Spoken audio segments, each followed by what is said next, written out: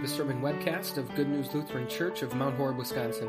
The following sermon was preached on November 20th, 2016, on the basis of Jude, verses 20 through 25. You've maybe heard it said that there are two types of people in this world. I happen to agree with that sentiment, and this morning I'm very eager to find out which type you are. For example, there are two types of people in this world when it comes to email. How many of you are best described by the picture over on your left? Inbox zero kind of people. And raise your hand if you're more on the right. Inbox infinity kind of people. I'll tell you what's really fun is when you're one type and then you're married to someone who is the other type. That's always interesting. I'll let you figure out which is which in my house. Two types of people related to email. There are two types of people when it comes to waking up in the morning. How many of you need just one alarm and you're up and at 'em? And raise your hand if you need at least 5 or 6. There are two types of people when it comes to eating a chocolate bar. How many of you like to just chomp right in? And how many of you break off one square at a time? Same with graham crackers, right? Yeah, graham crackers and chocolate bars. Here's one from our favorite cat, Garfield. There are two kinds of people in this world: morning people and people who want to shoot morning people. I won't make you tell me which one of those two you are. And then finally, one for the math lovers in the room. I'll just let you read it, because if I say it out loud, it kind of ruins it. There are 1-0 types of people in the world, those who understand binary and those who don't. If you don't get it, you can find a math lover after the service and ask him or her to explain. Well, aside from all attempts at humor, we often speak this way also about very serious matters. In fact, we speak this way about our faith, that there are two different types of people. The series that we've been in for the past several weeks is really built on that idea. Saint and sinner. Which one are you? How does God see you? We've talked about that question in connection with our death. We've talked about that question in connection with Judgment Day. And now today we're going to talk about that question in connection with our eternity. And so as you can imagine, there is hardly a more important question that could possibly be answered than figuring out which type of person you are as it relates to your eternity, because as I tried to illustrate with the kids before, eternity is a really, really long time. Most people are probably familiar with this basic idea that the Bible teaches that when it comes to eternity, there are two types of people. There is the group of people that will spend their eternity in this very, very good and happy place called heaven, and then there is the type of person who will spend their eternity in a very sad and very awful place called hell. So which type of person are you? We're going to turn our attention to the book of Jude this morning to get our answer to that question. Jude is one of those books of the Bible that's almost always forgotten.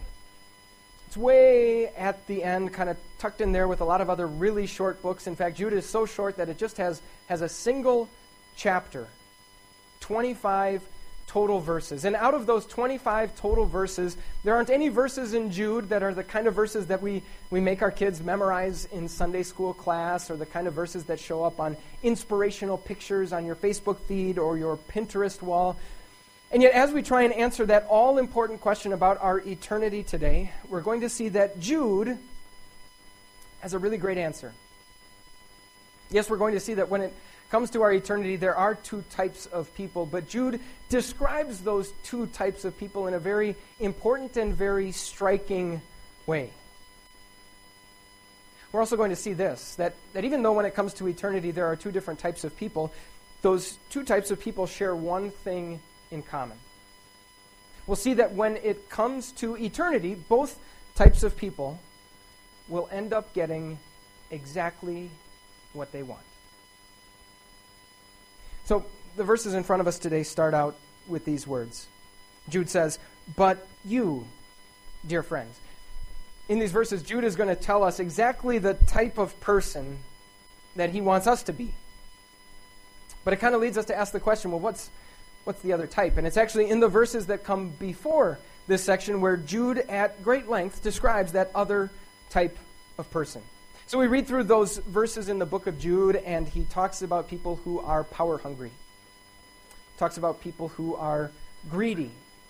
Talks about people who are violent and vengeful. He talks about people who are sexually immoral and perverse. All different types of sins are mentioned. And as we read through that laundry list of sins, we might be tempted to think, well, that's talking about all kinds of different types of people. But according to Jude, really they all belong to just one group. Over and over again, Jude refers to them with a single word. He calls them ungodly. In other words, this is the type of person that more than anything else just wants God to leave them alone. This person doesn't want to be accountable to anyone. This person doesn't want to have to answer to some sort of higher power. If this person has an impulse, they want to be able to act on it. If they have a desire, they want to be able to satisfy it. If they have a feeling, they want to be able to follow it. All of those sinful behaviors that I mentioned before are really just different manifestations of the very same problem. These people just want God to leave them alone. Really, we might say they want to be their own gods. So if I were to ask you, which of those two places is this type of person going to end up? And I told you that you had to pick between heaven and hell. I think we'd be in full agreement, right? And yet, what's worth noting is that the way that Jude has described these people for us is the perfect opportunity to remember exactly what that means, to remember exactly what hell is and exactly what hell is like. You may be aware that it's one of the most commonly raised objections against the Christian faith that goes something like this. How in the world could a loving God possibly send people to a place like hell? And there are lots of different ways in which we as Christians can answer that objection, but the one that Jude highlights is this. It's really inaccurate to say that God sends anyone to hell, because you can't really send someone to a place where they want to go. That's ridiculous, you might be thinking. Who in the world wants to go to hell? Well, remember that the defining characteristic of this type of person is that they want nothing more than for God to simply leave them alone. And according to what the Bible says about hell, that's exactly what hell is. Hell is the place where God leaves people alone. The fire, the pain, the weeping, the agony, all of those, none of those is the essence of hell. Really, all of those are just byproducts of the true essence of hell. Hell is a place where God is nowhere to be found, where God is not present. And so really never does the Bible say that God sends people to hell. Instead, it describes it this way. That if, even after tireless efforts to try and win people over to himself, people still just want to be left alone by God, eventually God gives them over to that desire. God simply lets them have it their way. Yes, when it comes to eternity, there are two types of people, and very sadly, for this first type of person, for all eternity, they will end up getting exactly what they want. But you, dear friends, now we get to the verses that are actually in front of us, where Jude describes the type of person that he wants us to be. And we might be tempted to think that we don't even need to read on. Because if we understand the first type of person, then we can kind of assume what the other type of person is, right? They're just the exact opposite. If this first type of person is ungodly, then the opposite is being godly. If this first type of person just acts on every impulse and follows every desire, then this other type of person doesn't. If this first type of person is power hungry and greedy and vengeful and perverse, then this other type of person is generous and humble and forgiving and pure.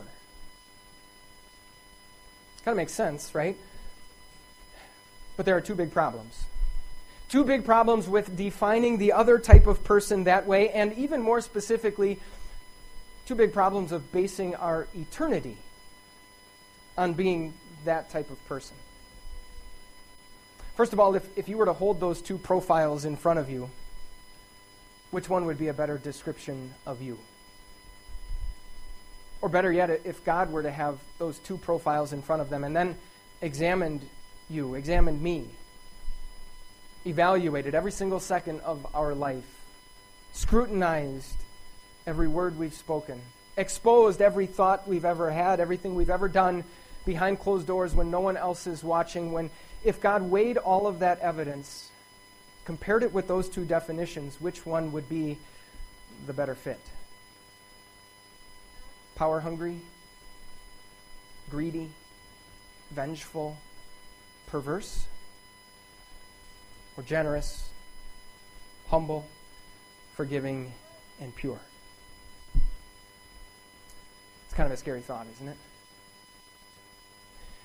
And yet, even more than that, let's just assume for a second that we could actually pull it off. That we could be model citizens, that we would always be willing to help those who are in need, that we would always let other people go in front of us in any sort of line, that we would never let a foul word come out of our mouths, never laugh at a single crude joke. Even if we could pull it off, all the while we would be shooting ourselves in the foot. Because, friends, that is the single biggest and most profound way in which a person can say, God, I just want you to leave me alone.